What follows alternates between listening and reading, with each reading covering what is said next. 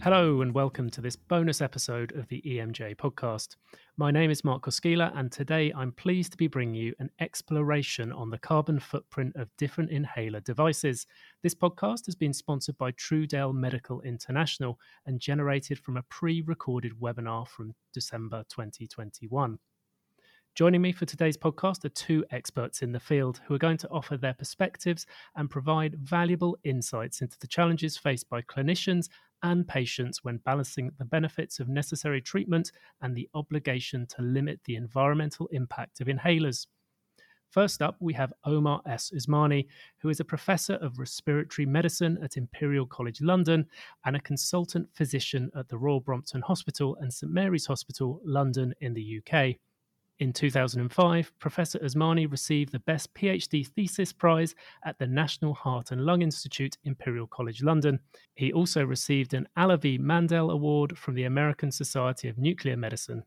These awards were related to inhaled aerosol science and drug delivery to lungs. Next up, we have Dr. John N. Pritchard, who is a consultant and member of the United Nations Committee on Propellant Medical Usage. Dr. Pritchard is a private consultant specializing in strategic approaches to developing respiratory devices, drugs, and digital health. At different stages in his career across three major pharmaceutical companies, he's been associated with the launch of 11 major products. Dr. Pritchard has published widely in the field, as well as having served as a board member on various scientific and industry bodies. He's sat on a number of advisory boards and is currently a member of the UN committee that makes recommendations on the essential uses of propellants. With that said, it's a pleasure to hand over to our chairman, Jason Suggett from Trudell Medical International. Hello and welcome to today's webinar, The Greenest Inhaler, a Patient-Centric Approach. My name is Jason Suggett. I'm Group Director, Science Technology at Trudell Medical International, who are sponsoring today's webinar.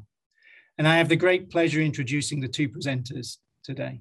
We are very fortunate to have a couple of global leaders in the respiratory medical field, both extensively published with a wealth of experience in the formulation and development of respiratory medicines and their subsequent use in clinical practice to manage patients' respiratory conditions in the real world. Professor Omar Usmani is Professor of Respiratory Medicine in Imperial College London and consultant physician at Royal Brompton Hospital and St Mary's Hospital, London. He's heavily involved in respiratory clinical practice and clinical research, has leading roles in both the European Respiratory Society and the Aerosol Society, and is the current chair of the UK Inhaler Group. Dr. John Pritchard is a private consultant in respiratory and digital health, following a long career in the pharmaceutical and medical device industry, developing and launching respiratory products. He was the recipient of the 2018 RDD Charles Thiel Award for Outstanding Research and Discovery in Respiratory Drug Delivery, and is a member of a UN committee responsible for propellant medical usage. So I'll hand over to Dr. Pritchard to start the webinar. Thank you very much, Jason. Climate change affects all of us in some way, almost every day of our lives, and treating respiratory diseases is no different. The object of today's webinar is to explain how this is impacting the global use of respiratory products, and the other end, how we can address the needs of individual patients to ensure that we can treat them in the most environmentally friendly way. Climate change is in the news almost every day. Even over my lifetime, just how much average global temperatures have increased over the last 50 years. And of course, this has major impact to people's lives, whether it's through flood, drought, fires, or many other aspects of health, and in particular respiratory health, as the atmosphere warms.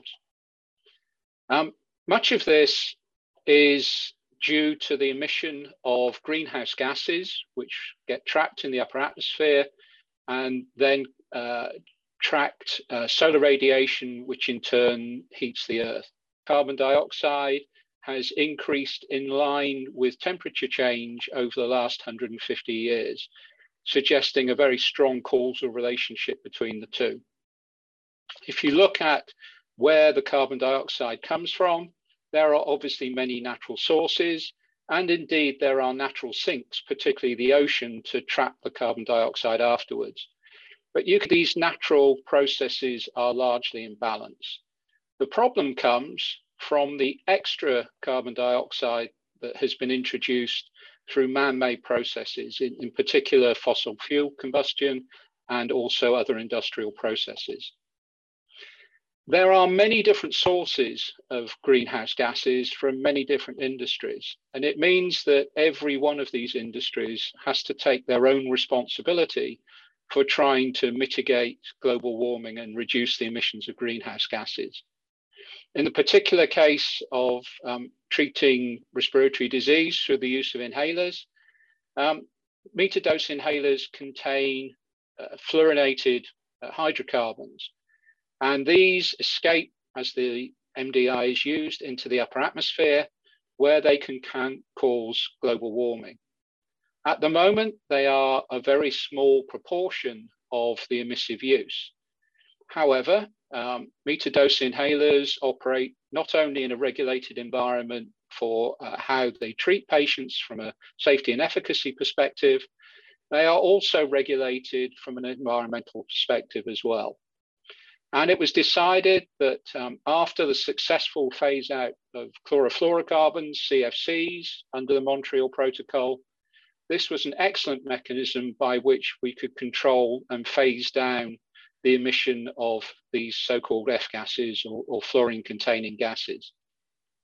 Interestingly, CFCs were also greenhouse gases, and the elimination of their use is actually the single biggest man-made initiative so far to reduce greenhouse gas emissions. Today, MDIs account for around 0.03% of all emissions. So they are not making a big contribution, but nonetheless, as I said, every industry has to take responsibility for its own carbon footprint. The agreement under the Montreal Protocol is that initially the transition will take place more rapidly for Western countries, notably the European Union and the United States. And indeed, in Europe, the F-gas regulations came into force long before there was even regulation under the Montreal Protocol. Interestingly, at that time, the use of metered-dose inhalers were exempted from those regulations. But you should note that these regulations are currently out for consultation and under review, and so that situation may change in the future. More recently, in the United States, there was the introduction of the American Innovation and Manufacturing, or AIM Act, at the end of last year. And this embeds in US legislation the commitments that were made under the Montreal Protocol. If we look at how the US are addressing this, it's actually a process remarkably similar to that used for the phase out of CFCs. And so there are certain applications across different industry sectors that have been granted an automatic essential use over the next few years. But it's important to note that this is an essential use. It will be reviewed regularly, and where uses are no longer deemed to be essential, then that exemption will be removed. Currently, metered-dose inhalers occupy about 18% of the allocation to these exempted sectors, and that represents about 1.8% of the US commitments to the phase down of the emission of greenhouse gases. But if the industry does nothing, this is going to become 9% by 2034. And so clearly, as time goes on, the emissive use of metered-dose inhalers will become a much more significant part of the overall emission of greenhouse gases. There are other factors that come into play as well. I mean, clearly, metered-dose inhalers have a number of environmental impacts, as do other forms of inhaler. And so all of these are regulated. Then individual companies that produce and sell inhalers have their own targets from a corporate social responsibility perspective in order to reduce their footprints. And it was interesting to note at the recent meeting of the parties in Glasgow, COP26, a number of companies signing up to initiatives to reduce greenhouse gas emissions. In the UK, even our own National Health Service has targets to reduce their carbon footprint. And this has led to both guidelines on which sort of inhaler you should use, which take into account the carbon footprint, but also now incentives for primary care physicians to actually switch their patients from metered-dose inhalers to dry powder inhalers. Then, of course, there are the voice of the environmental pressure groups, frequently forming some kind of demonstration to get news coverage. And then not only the news media, but lots of social media also weigh in with their views on the issues. One of the problems with this is that newspaper headlines or social media tweets can result in patients feeling under undue pressure to not continue to the use of their MDI. And under those circumstances, they could either stop treatment or switch to an inhaler that may not actually be suited to their particular needs.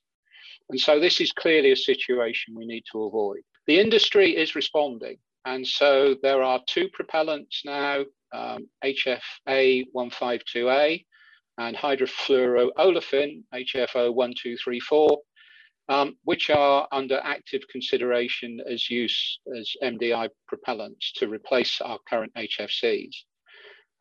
Both of them, though, still need to undergo significant safety testing.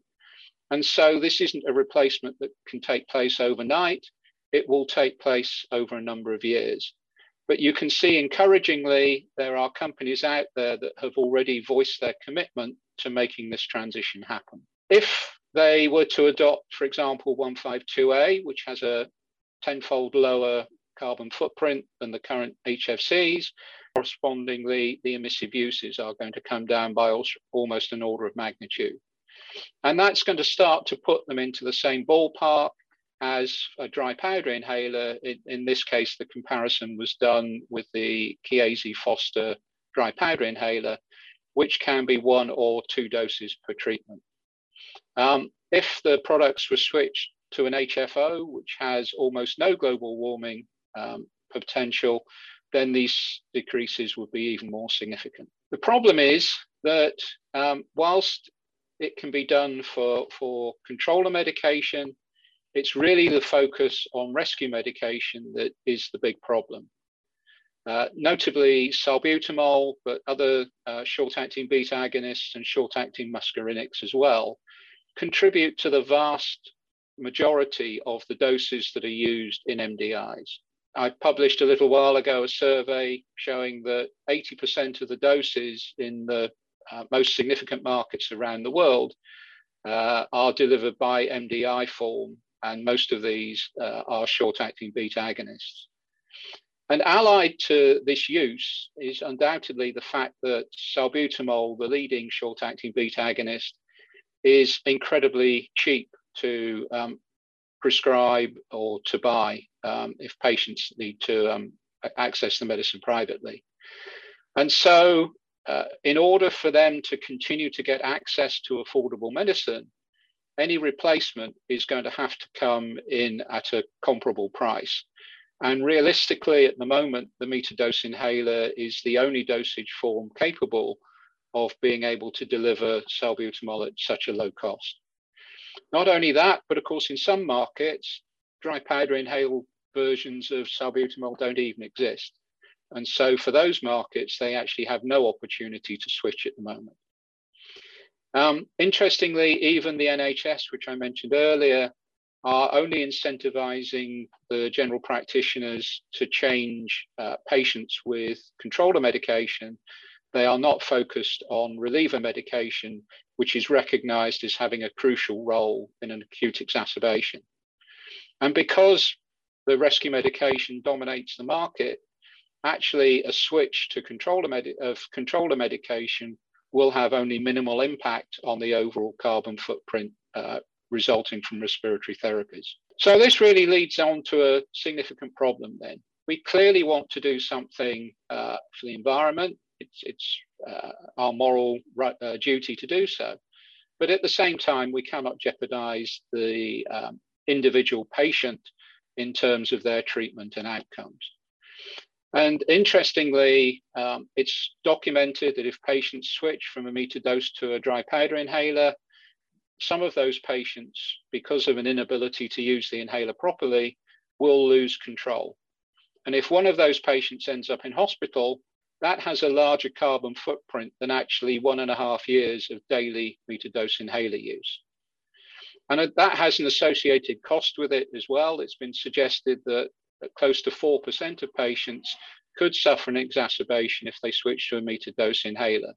And that, it just in the UK alone, could cost the NHS nearly £80 million. And so we have to try and find this balance between minimizing the environmental impact of the patient and their inhaler, and at the same time maintaining their disease control.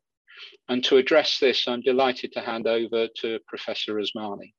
Thank you very much, John, for setting the scene. And what I want to do now is to take the core elements that John has been talking about into the clinical realm, and how can we understand and approach the environment with our patient in the clinic.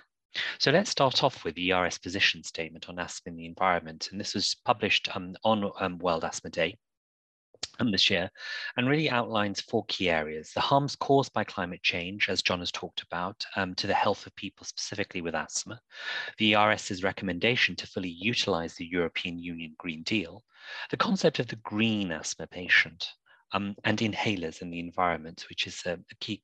So the statement actually can be summarized where we've said that we believe that restricting adults and children's access to metered dose inhalers will be a retrograde step for the respiratory medical community and respiratory practice in modern times. And the key sentence there really reflects to when the majority of medicine is now about personalizing treatment. So for example, in diabetes, in high blood pressure, in rheumatoid arthritis, and also biologics in asthma, we're talking about phenotyping, characterizing, and personalizing medicine, then we need to have the opportunity to be able to personalize the inhaler device to the patient that we see in front of us in the clinic. So I would caution against a blanket switch in our patient, and actually put the patient first and their needs with respect to the device. And we'll be coming and touching on some of those aspects. So we all appreciate the innovation and evolution in inhaler devices. Many of those will be very familiar to us for the last 60 years, with formulation development, with ergonomic design of the inhaler device, and the various components related to the engineering of the device. Inhaler technique has really not improved over the same period of time. And this is a systematic review that was undertaken by Sanchez and colleague. So why the disconnect? Why the great innovation and evolution, but actually the patients have not really improved their inhaler technique in the context of this innovation? And I think very much the problem doesn't lie with the patient or indeed the engineering, but actually lies with us as healthcare professionals. We are unable to impart the knowledge to our patients to be able to use those devices properly. Why? Because we've not learned it ourselves, and we've not been taught, and we lack knowledge. And this is addressed very much in this nice systematic review by Vincente Plaza. So summarize that healthcare professionals are lacking in inhaler knowledge. The 4 main disciplines involved in inhaler management, so doctors, primary and secondary care, nurses, physiotherapists, and pharmacists, and junior and senior levels in all these 4 disciplines. In over 6,000 of them, at best 12% of healthcare professionals are able to demonstrate correct inhaler technique to their patient. Put this another way, in those 4 main disciplines, 9 out of 10 of us lack inhaler knowledge in order for us to impart that to our patients. And really over the last few months, I've been actually saying that this is a patient safety issue. The patient who relies very much on the device and to be able to get the drug into the lungs and achieve therapeutic benefit, it's a patient safety issue if we're not able to impart the right knowledge to our patient. And therefore, shouldn't we be filling out those patient safety incident forms when we see a patient come back to us and say, look, this drug or this device is not working for me? So something to think about. And most importantly, we need to train ourselves. So we appreciate that inhalers are used incorrectly by our patients. And so let's divide them into two groups. So you've got the wet aerosol and you've got the powder, dry powder aerosols. And we recognize that suboptimal use affects clinical efficacy. So let's look at the metered-dose inhaler. The biggest problem with the metered-dose inhaler is our patients shake them and they inhale too fast and too quick. So they need to inhale slowly and deeply. So if you ask me how slow, how deep is deep? Well, we instruct our patients to lift their chin up, breathe out gently, and breathing out is really important because they need to have the volume to inhale the aerosol going and get that into the lungs, past the throat. And so lift your chin up, breathe out gently, and then inhale slowly and deeply over 5 seconds. So it's a comfortable, natural, gentle, slow, and deep inhalation followed by a breath hold pause. And when you relay that information to the patient, you can see it's very much a light bulb moment. They're not anxious anymore. They're not fearful of engaging with the inhaler device, having been told incorrectly that they need to actuate and inhale almost instantaneously. Relay to them that they've got 5 seconds to start breathing in, and the upstroke is the first second, to actuate the device and to keep breathing in over the remaining 4 or a further 5 seconds, followed by a breath hold pause. Now, we also recognize that some patients are unable to engage with the metered-dose inhaler following training, and therefore one would use a valve holding chamber or a spacer device. And we'll come back to that a little bit later. Now, in contrast with powder inhalers, we need to make sure that our patients' respiratory muscles have the strength to be able to generate the airflows and the forceful inhalation. Why? Well, they need that forceful, deep, strong inhalation to be able to achieve 3 things. 1, pull the drug off the lactose molecule.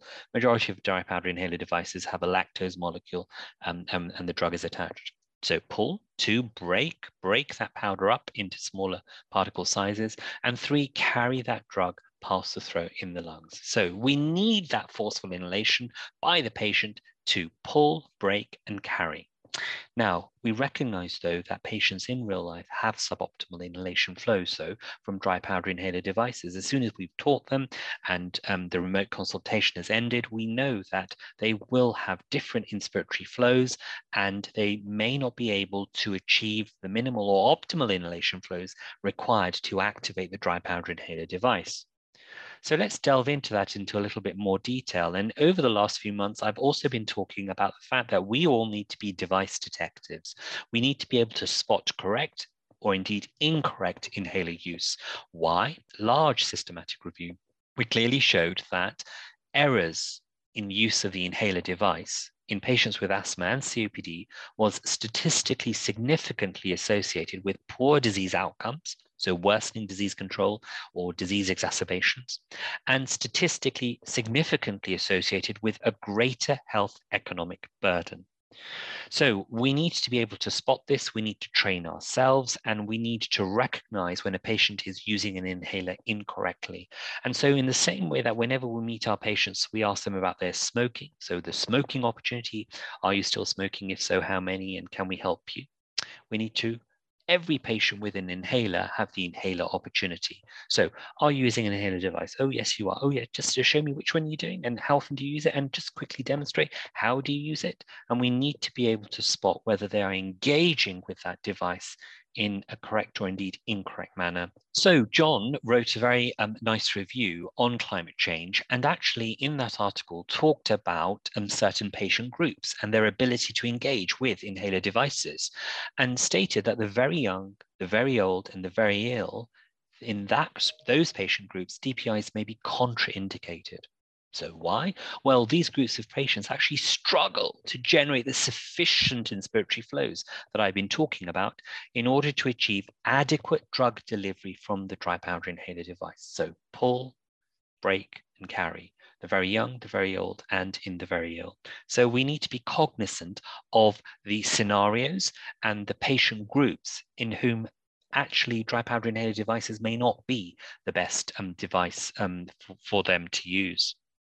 So let's now delve even further and recognize patients with asthma, which is what this data is, in the real life community, and their ability to engage with dry powder inhaler devices in a consistent manner. A critical study by David Price, and he showed that insufficient inspiratory effort in dry powder inhaler devices was statistically significantly associated with uncontrolled asthma and more exacerbation. Insufficient inspiratory error in 2 familiar dry powder inhaler devices, both of them a third had insufficient inspiratory error, and that was associated with worsening asthma control and more exacerbations. So we do need to optimize the metered-dose inhalers that we are using. And after assessing that patient and their ability to use metered-dose inhaler, we need to recognize that we've got the maintenance therapy and we've also got the reliever therapy. And actually, as John has described, we need to be very cognizant that the reliever metered-dose inhaler may actually have a greater impact on the carbon footprint. In fact, indeed it does, than maintenance metered-dose inhalers. So it's not also just about the inhaler, it's about many elements in the patient in front of us in terms of getting them to become the green asthma patient, as talked about in the ERS position statement. So have we actually got the diagnosis right? Have they been inappropriately given inhalers and actually they don't have asthma? Have we actually made sure about the technique and their use so that they are confident in able to use the device and are getting benefit, rather than their inability to use it, we're not picking this up, and actually what's happening is that the dose is being increased or they're being given another inhaler device. Certainly over the last 18 months, the footprint of traveling to and from outpatient clinics or indeed hospitals has decreased. And again, that's an important element in terms of the green respiratory patient.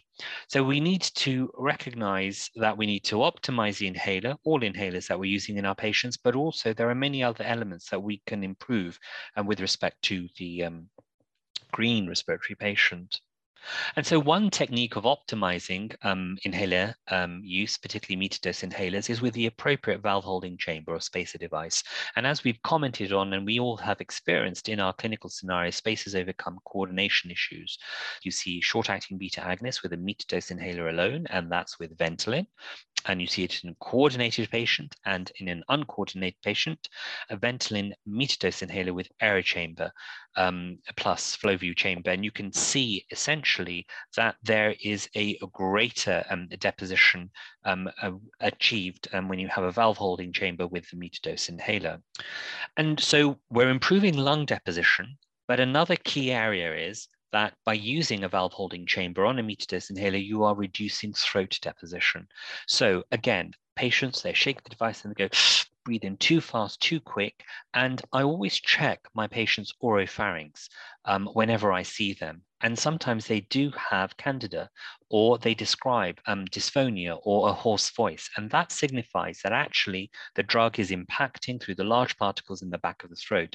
And throat deposition matters not just for the local side effects that our patients may experience, but also that the throat deposition can go into the food pipe, can go into the stomach, and can actually then reach the bloodstream. So I also use oropharyngeal deposition as an indirect marker of drug being able to reach the systemic circulation. And if I see that, then it'll be giving them a valve holding chamber and also training them on the use of the device that they're using. So we do need to make every puff count to stop the throat side effects, to improve the lung deposition, and to essentially improve coordination issues, and that can be achieved with valve holding chambers. And so this study is quite interesting because it compared a metered-dose inhaler with dry powder inhaler devices and a metered-dose inhaler with a valve holding chamber.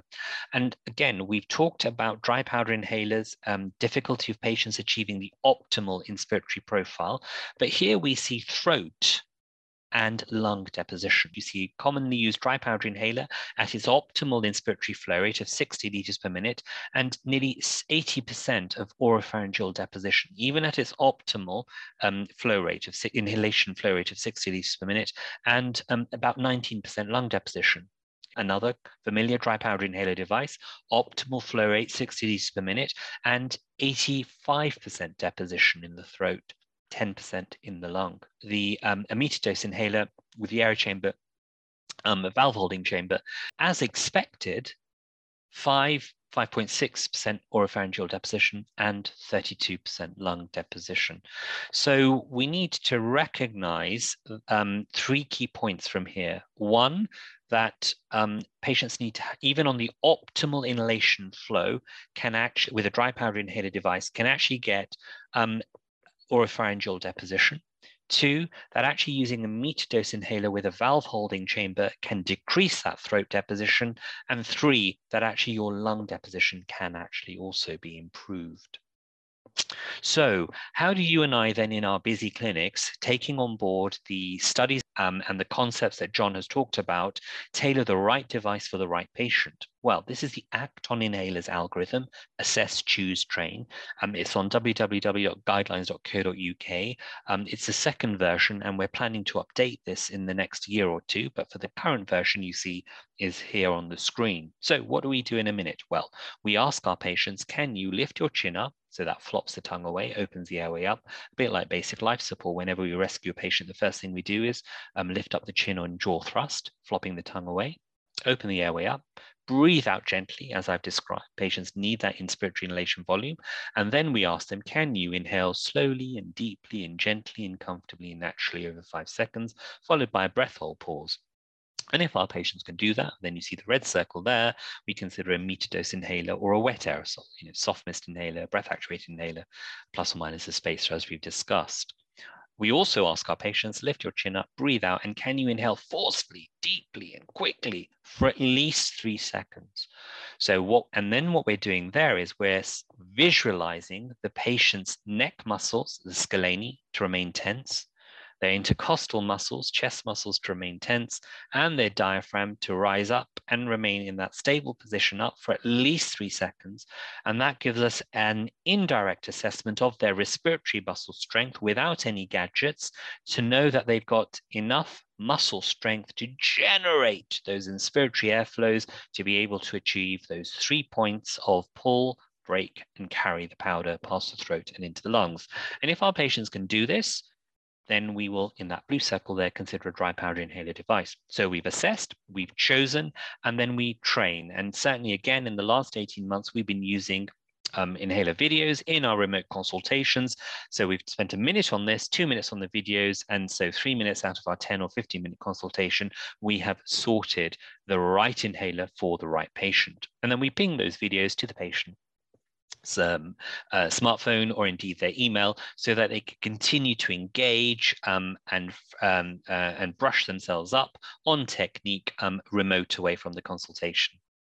So steps to reduce the environmental impact of inhalers. I've talked about these a little bit earlier on, and this was an article that was written by Duncan Keeney. So we need to improve asthma control, and so reduce the use of SABA. We've seen the burden of SABA on the meter dose inhaler use.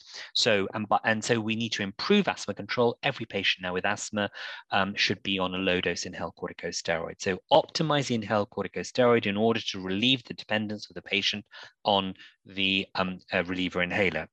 So in COPD patients, similarly, we need to improve their control and again, the maintenance inhaler for the COPD patient, and so that we can decrease the SABA reliever inhaler and promote effective self-management. Personal action plans are a key component of that.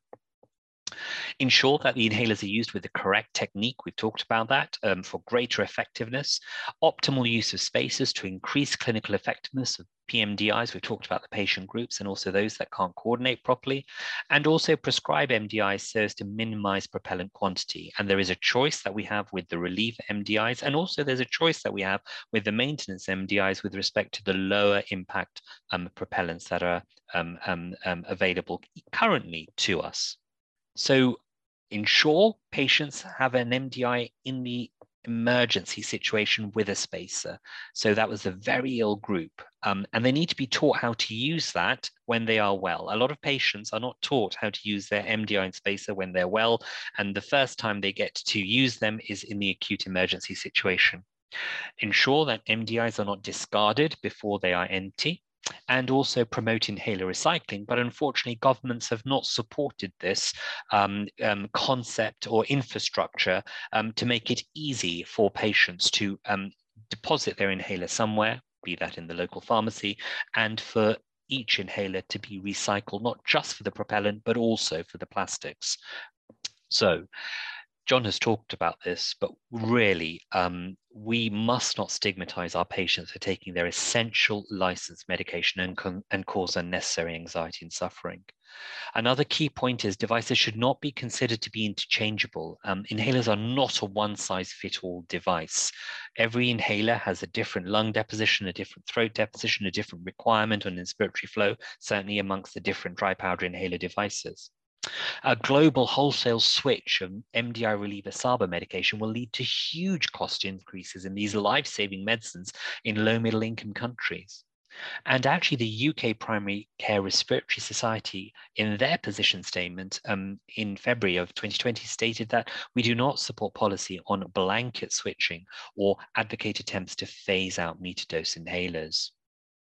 So I think in summary, John has clearly identified how the pharmaceutical industry are rising to the challenge with respect to CFCs and now with the different propellants, and two companies are committed to actually translating the science and the safety testing into inhalers that will be available by the end of 2025 in meter-dose inhalers for our patients. That switching only the controller medication to a dry powder inhaler may have minimal impact on emissions. And we see that the reliever SABA MDIs are the main source of emissions. And we need to improve the control of our patients. So for our asthma patients, make sure they are on inhaled corticosteroids to decrease their reliance on SABA. And actually, if we have a patient that is using a SABA more than 2, or in some position statements 3 units per year, then that should be a red flag for us to review that patient. There's a significant impact if a patient becomes uncontrolled, and John showed that data in that health economic data, and one hospital admission correlating to 1.5 years use of meter-dose inhaler. And really, what can we do? Well, consider using inhalers with a lower carbon footprint propellant amongst the relievers and amongst the maintenance meter-dose inhaler. They are available to us. Recognize the carbon footprint of an exacerbation and try and improve our ability to control our patients with asthma and indeed COPD. Make the most of each puff, as we've seen, if the MDI is the appropriate device for the patient, not to switch, blanket switch, and to consider using a valve holding chamber that may actually help the patient improve their inhaler technique, reduce the throat deposition, and improve lung deposition. So on that note, the Greenest Inhaler, John and I would say, very much is the one that the patient can and will use. And it's really important for us to be those device detectives when we're seeing a patient in front of us in the clinic. And that concludes today's discussion. Thank you to Professor Usmani and Dr. Pritchard for joining us today and sharing their insights around the importance of an individualized approach to patient outcomes by focusing on education, correct prescribing, and ensuring optimum medication delivery with our audience. If you'd like to know more about the Greenest Inhaler and its patient-centric focus, then please either visit the EMJ website or do take a look at this podcast episode's show notes. If you enjoyed this episode, then please don't forget to subscribe wherever you get your podcasts from. We release a new episode every Friday, as well as plenty of bonus episodes like this one. So until next time, take care and goodbye for now.